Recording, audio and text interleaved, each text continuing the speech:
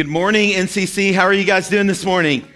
Good. It's good to see each of you here, and I'm glad you're with us. And if you're new to NCC, or if you're watching later this week online for the first time, we want to welcome you and say thanks so much for joining with us. And if I haven't personally met you yet, my name is Aaron, and I'm the lead pastor here at New Community Church, and we're so glad that you're with us this morning. And just a little bit about myself. I've been the lead pastor here about 4.5 years.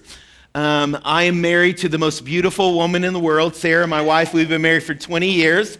I have 8 kids, which makes our life a little bit crazy. And for those of you that know me, maybe you're saying, Aaron, why are you telling us all this stuff? It's because I'm excited about this brand new series that we're in. Just as I've mentioned, I have a lot going on in my life. My life is pretty crazy and chaotic at times. And we're going to talk through this series about how do we protect different areas of my life. And I don't get an exemption or I don't get a pass just because I'm a pastor. I have things that come at my life, things that want to destroy my life. And just like you, I face obstacles. And so I'm excited about this series because I'm believing that just like you, God is going to speak to my life. And God's going to challenge me in some areas of my life. And together as a church, we're going to grow at creating boundaries and creating protection in our life from things that want to destroy us. And so we're going to look at our faith. We're going to talk about that today. We're going to look at our family, our finances, our thought pattern. So in our mind, how do we protect ourselves against negative thoughts that would come in? And we've got some guest speakers that are going to speak to us throughout this series, and it is going to be a great time. I'm really excited about all that God is going to do in this series. And as we walk through this every week, we want to encourage you with a resource, and we want to give you something that's going to challenge you in your growth with God. And so this week, we've got it up on the slides. You can write this down. But it's this book right here, Emotionally Healthy Spirituality.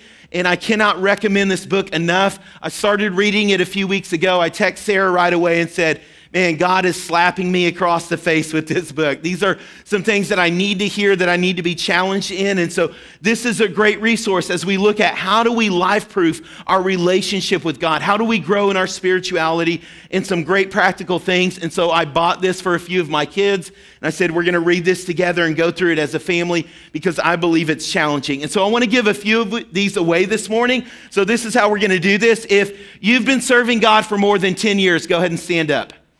More than 10 years, go ahead and stand up. Okay, more than 15 years, stay standing. If it's less than 15, go ahead and grab a seat. Okay, this is a lot harder than I thought. More than 20. More than 25, stay standing. More than 30, stay standing. More than 40, stay standing. More than 50, stay standing. You guys, this is amazing. 55, stay standing. Are we down? We're down to 2. Okay, give them a hand. Oh no, Karen, I'm sorry. Here, I've got an extra one for you right here. Let me toss that, okay? That's another one I've got. Okay. But now we're going to flip that. If you've been serving God, you're new to faith, or maybe you've recommitted your life in the past few years, 2 years or less, go ahead and stand up. 2 years or less, go ahead and stand up. Okay, hold on, because we're going to walk this down. Less than a year? Less than 8 months? Okay. Less than 7.5. Okay, let's go here, Caleb, and I think over here. Yep, we'll do that. So here and here, let's give them a hand.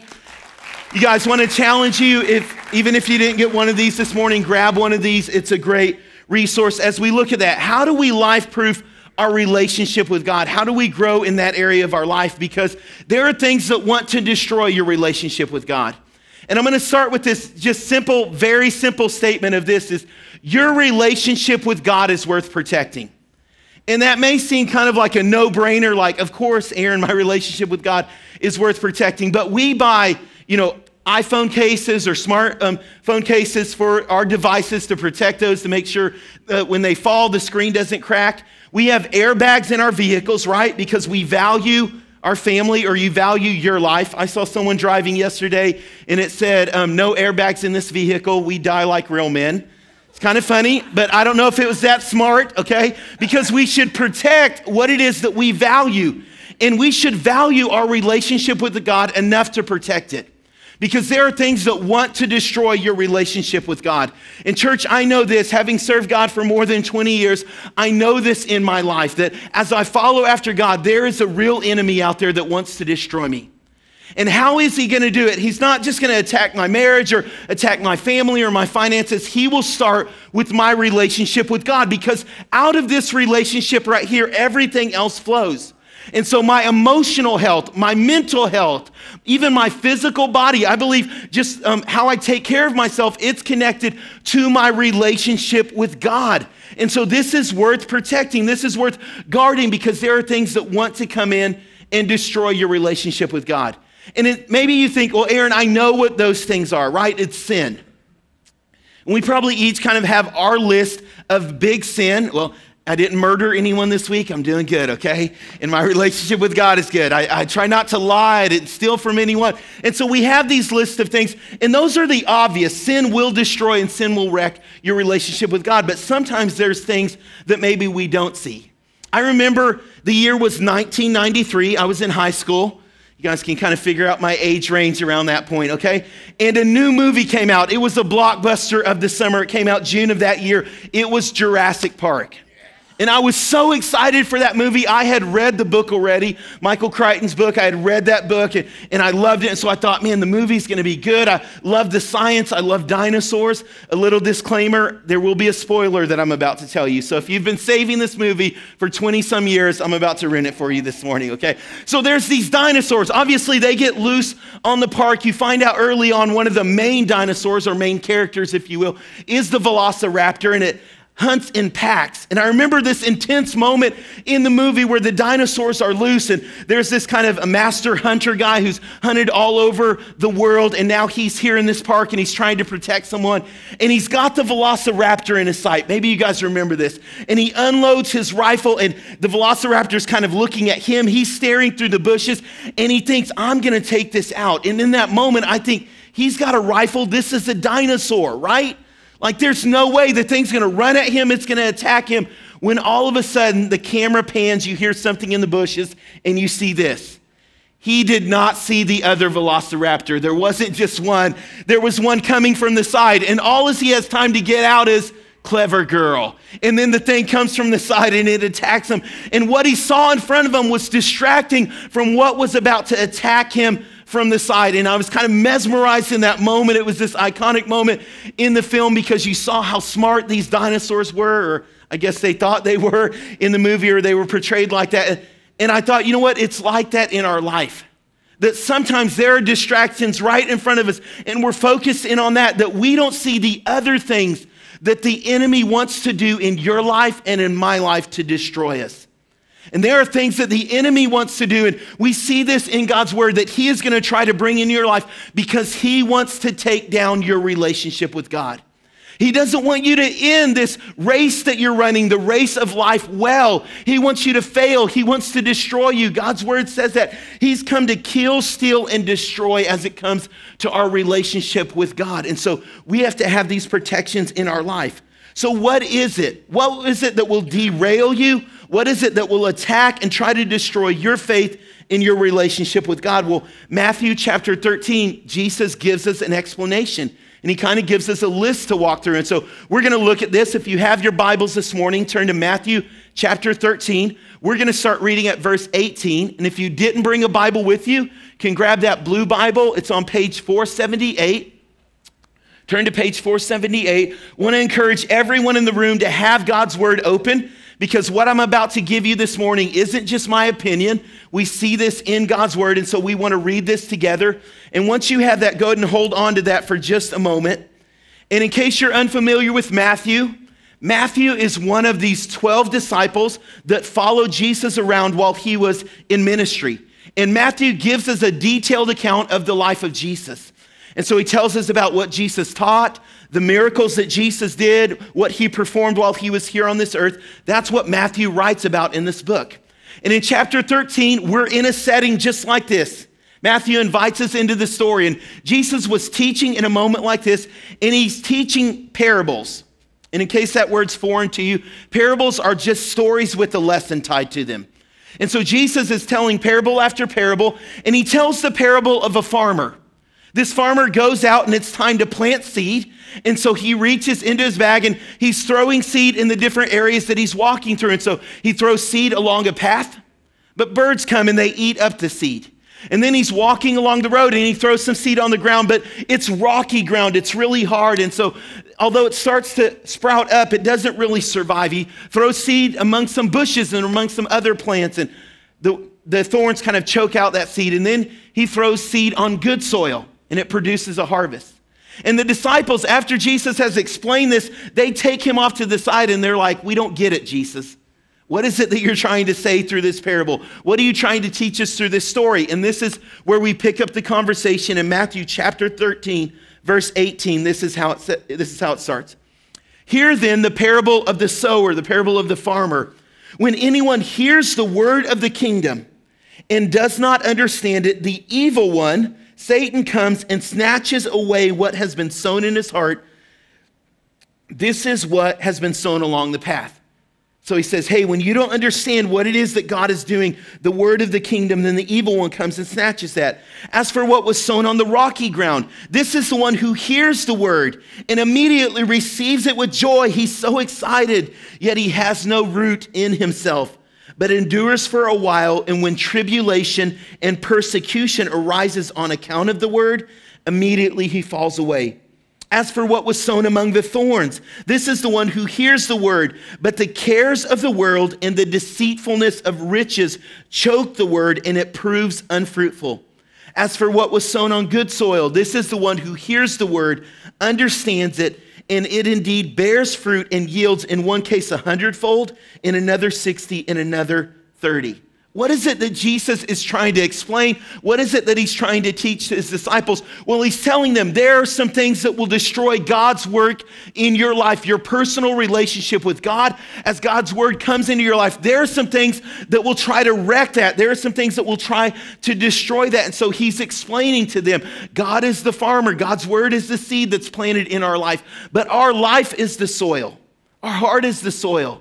And if we're not careful, if we don't life-proof our relationship with God, some of these things that Jesus is talking about, this will happen to us. As we receive God's word, as we're walking in this relationship with God, there are things that will come and destroy them. So what is it? What is it that we need to life-proof against? Well, the first is we can be destroyed by a lack of understanding. You and I, we can be destroyed by a lack of understanding. That's what Jesus has said. This first person, when the seed is thrown along the pathway, he doesn't understand what God's kingdom is really about. He doesn't understand the word of God. He doesn't understand what this relationship means. And so the enemy, Satan, comes and he snatches that away from lack of understanding. Maybe you're thinking, Aaron, what exactly does that mean? Let me give you some examples of that, because maybe you've heard other people say them. Maybe you've struggled with this in your life. It's when you first come to Christ and you sit in a service like this and you hear a message and something's happening inside of you. You think, man, I feel something. I've not felt this before. Like, this seems different. I think I need a change in my life. And so you come forward, but you come with an understanding of God is going to make my life better. And man, things aren't going really that well. But if I come to Christ, then my life will be perfect and everything is good. I need Christianity. I need God in my life because everything will be good. You have not understood what the kingdom of heaven is really about, because you don't come to Christ because you want everything to be perfect, because you want everything to be easy. I've said it before. This is not the easiest way to live your life. Following after Jesus is not a bed of roses. Everything isn't perfect. Jesus even says that. You're going to face trouble. You're going to face difficulty, but be of good cheer. I have overcome the world. And so those of us that come to Christ thinking, okay, everything's going to be easy now. Yes, everything's going to work out perfect. That's a misunderstanding. The enemy uses that deceit to snatch up what God wants to do inside of our life. If you come to Christ and you think, hey, I'm coming to Christ because God will give me what I want, right? That's what this is about. God's that rich uncle in the sky, and whenever I need anything, I just go to him and I just pray a quick prayer and then I get whatever it is I need. And that's why I come to Jesus. Everything's going to work out good now. And we have this understanding that God will give us what we want. That's not why we're in a relationship with God. This is not a relationship where I'm in it to get something out of it. That's not what this is about. And whenever we buy into that lie, whenever we have a misunderstanding, that's what my relationship with God is about. God will give me what I want. The enemy uses that and he destroys the relationship that God wants to build with us. How about this? Some of us, we come and we think, yes, I'll try on Christianity. And we treat it like a store in the mall. We go into the Gap or Old Navy. We come into church. Hey, that sounds like a pretty good teaching, and we'll see if it fits. We'll kind of try it on. Hey, does this work out? And I'll give it a try. I'll see if it works for me. And you guys, you have misunderstood what having a relationship with Jesus is about. This is not adding something to your life. You don't come to Jesus because, yeah, maybe I need something different. I just need a little extra boost in my life. That's not why you come to Christ. See, that's a lie of the enemy, and he uses those lies that we can believe in to snatch that away. You don't come to Jesus because your life just needs a little energy boost, okay? He's a little caffeine kick in your spirituality. That's not why you come. You come because you're dead, and because I'm dead in my sin. And my life is broken and my life is a mess. And I come to Jesus not because I want to add something to my life, because I have nothing that is working. And so I'm willing to lay it all down. That's what this relationship is about. I'm willing to lay it all down, to give up everything that I have for all that God is. And when we come with these other misunderstandings of what a relationship with God is about, God's word is snatched from our life.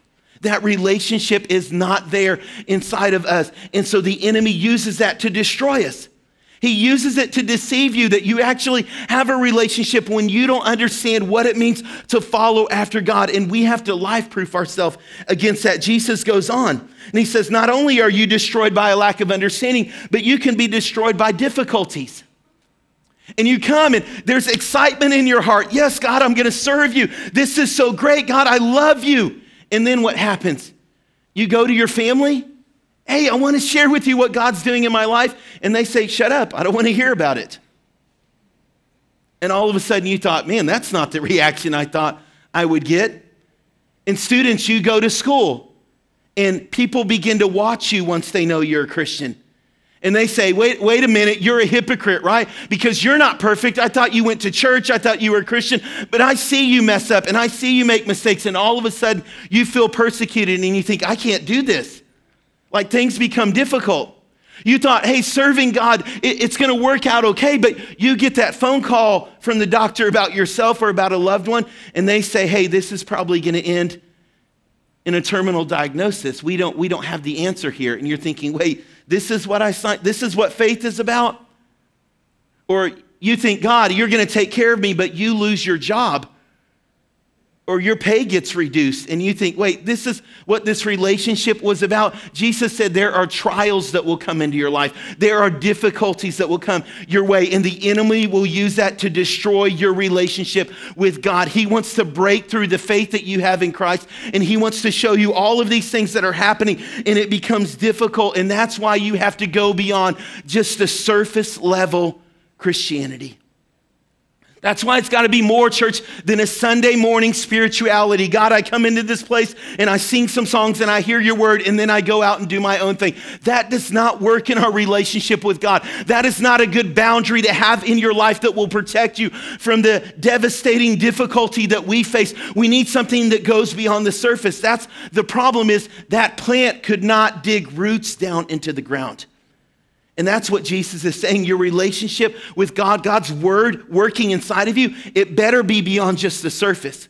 Because things are going to come in your life. Difficulty, rain, and storms are going to come inside of your life. And it better be able to stand up against the difficulties that you're going to face, against the hard things. These things want to destroy you. Another thing that he gives us is you can be destroyed by dollars. Just trying to rhyme there with the D and the D, okay?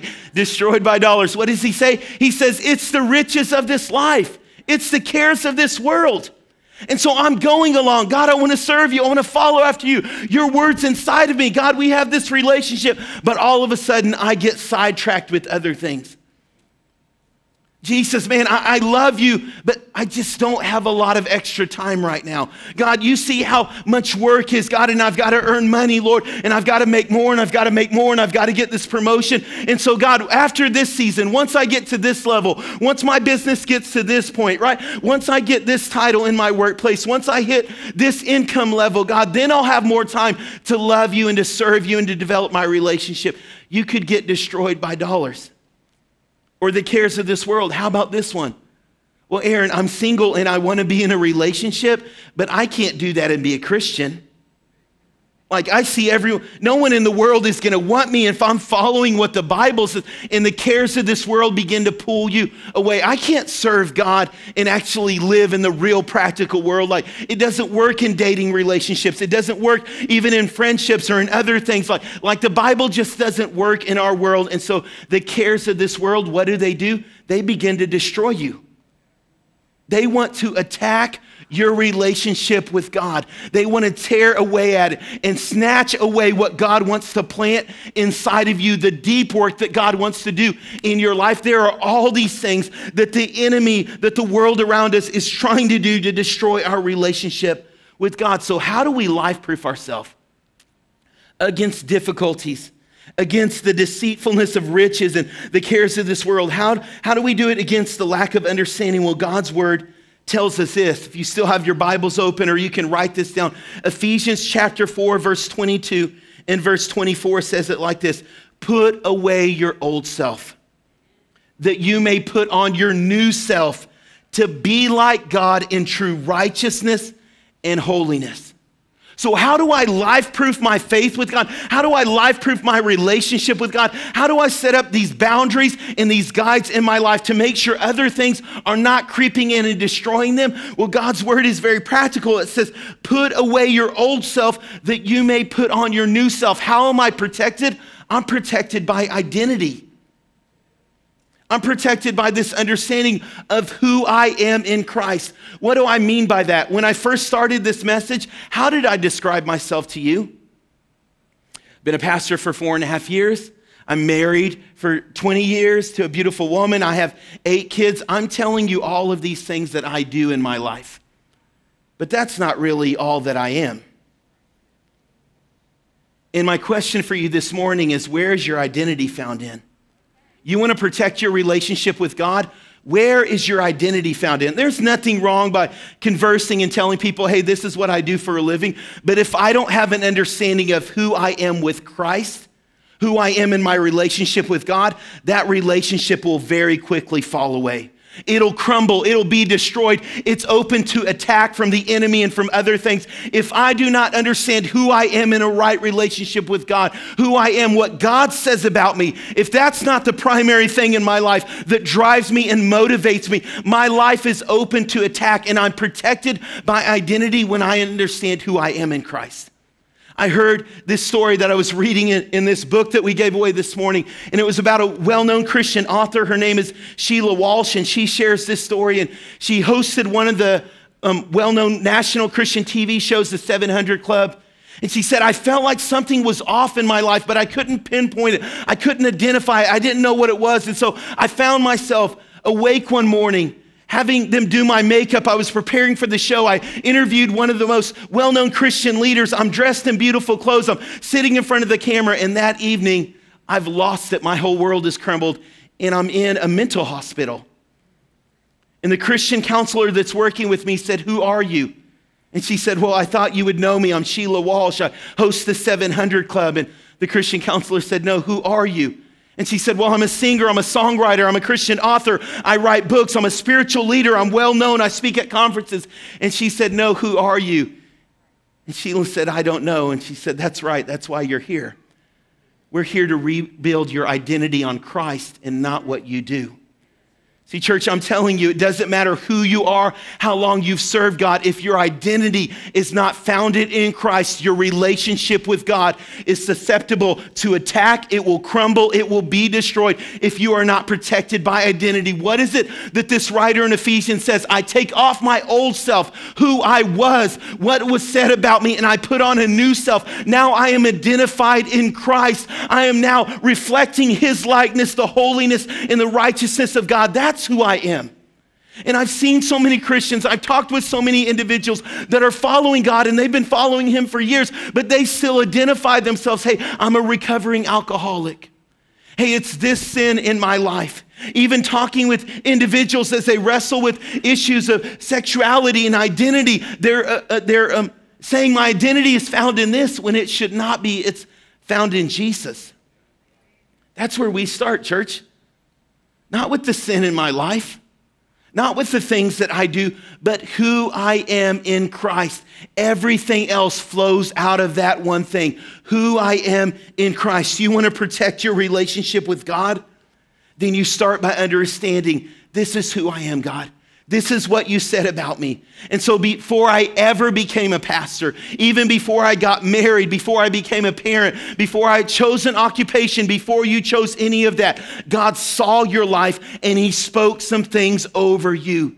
You are his son. You are his daughter. He's created you to be in relationship with him. That's where the identity comes in.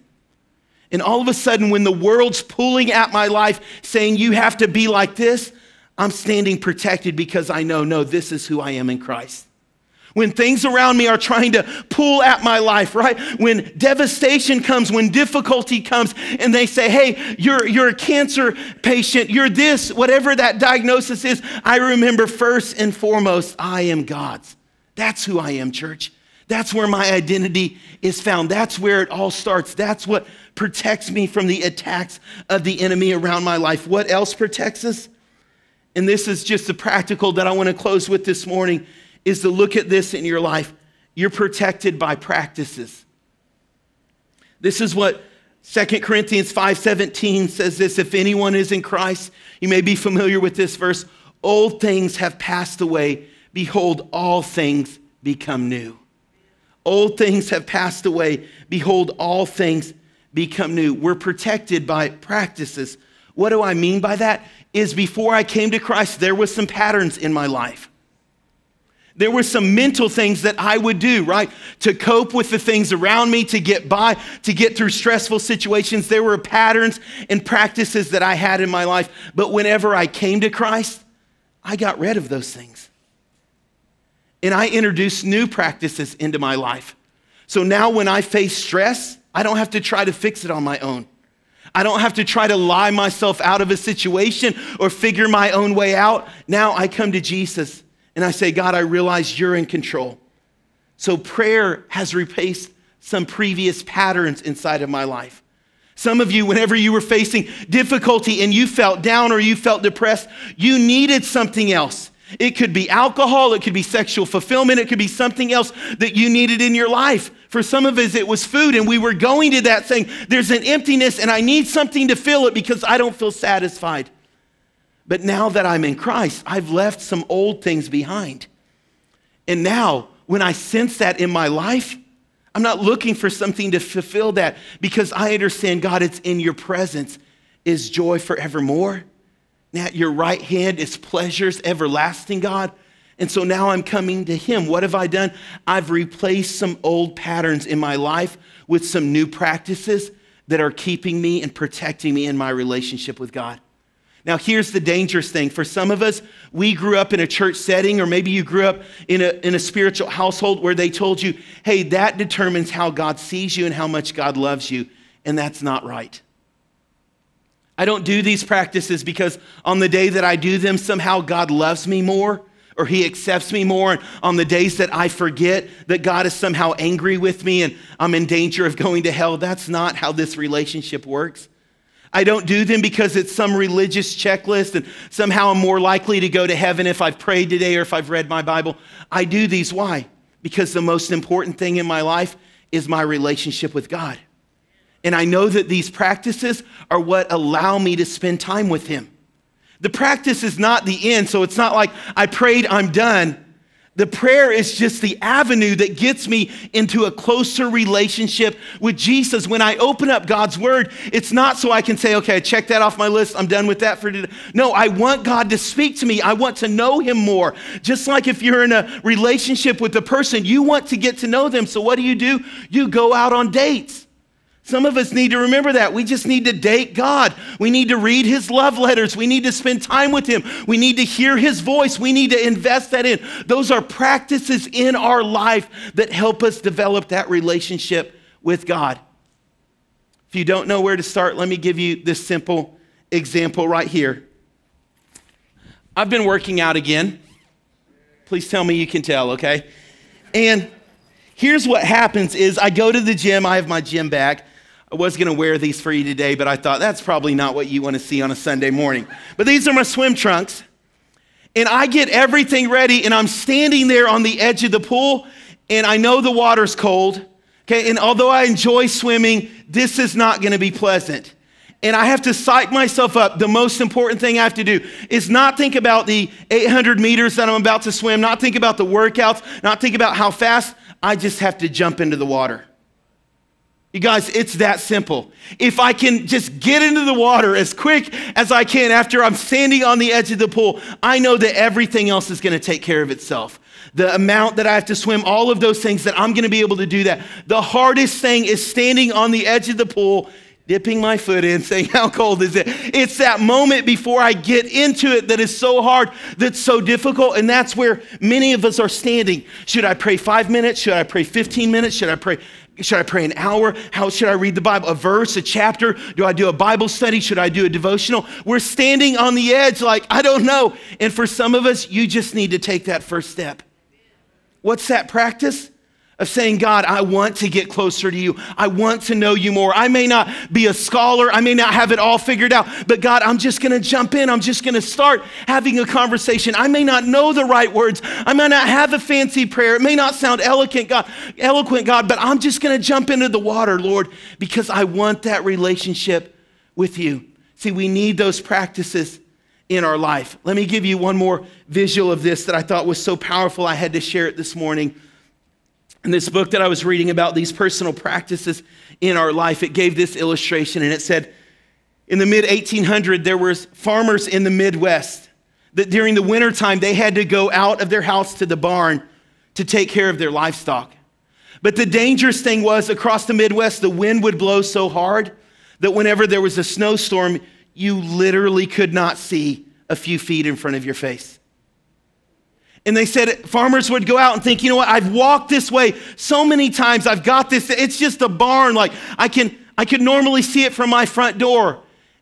And they said weeks later, they would find them dead in their backyard because they had gotten disoriented in the snowstorm because they couldn't see around them, that they were walking in circles. There were stories and there's historical accounts of farmers 2 or 3 yards from their front door laying frozen to death. Right there, so close, but they had lost that direction. And so they had this practice that they did. And it was they would, before the snowstorm would come, before the blizzard, they would tie a rope to their front door, to a post. And then they would walk out to the barn. And once they got close out to the barn, they would take this rope. This is going to knot up here on me, isn't it? And they would just tie it around the barn door. And so whenever the storm came, all as they had to do was hold on to the rope. They didn't have to know where they were going. They didn't have to have it all figured out. They didn't have to be able to see even way far out in front of them. The goal was, don't let go of the rope. Don't let go of the rope. Stay holding on to that. And that's how it is in our relationship with God, you guys. These practices, what are they there for? It's not just so you can say, I read my Bible. It's holding on to this, God, that when storms come, when things ram up against me, when the enemy attacks you, and I promise the enemy will attack you, that you're holding on to this and you're saying, God, I'm not going to let go of my relationship with you, God. I'm going to keep going so that things do not destroy me and sidetrack me.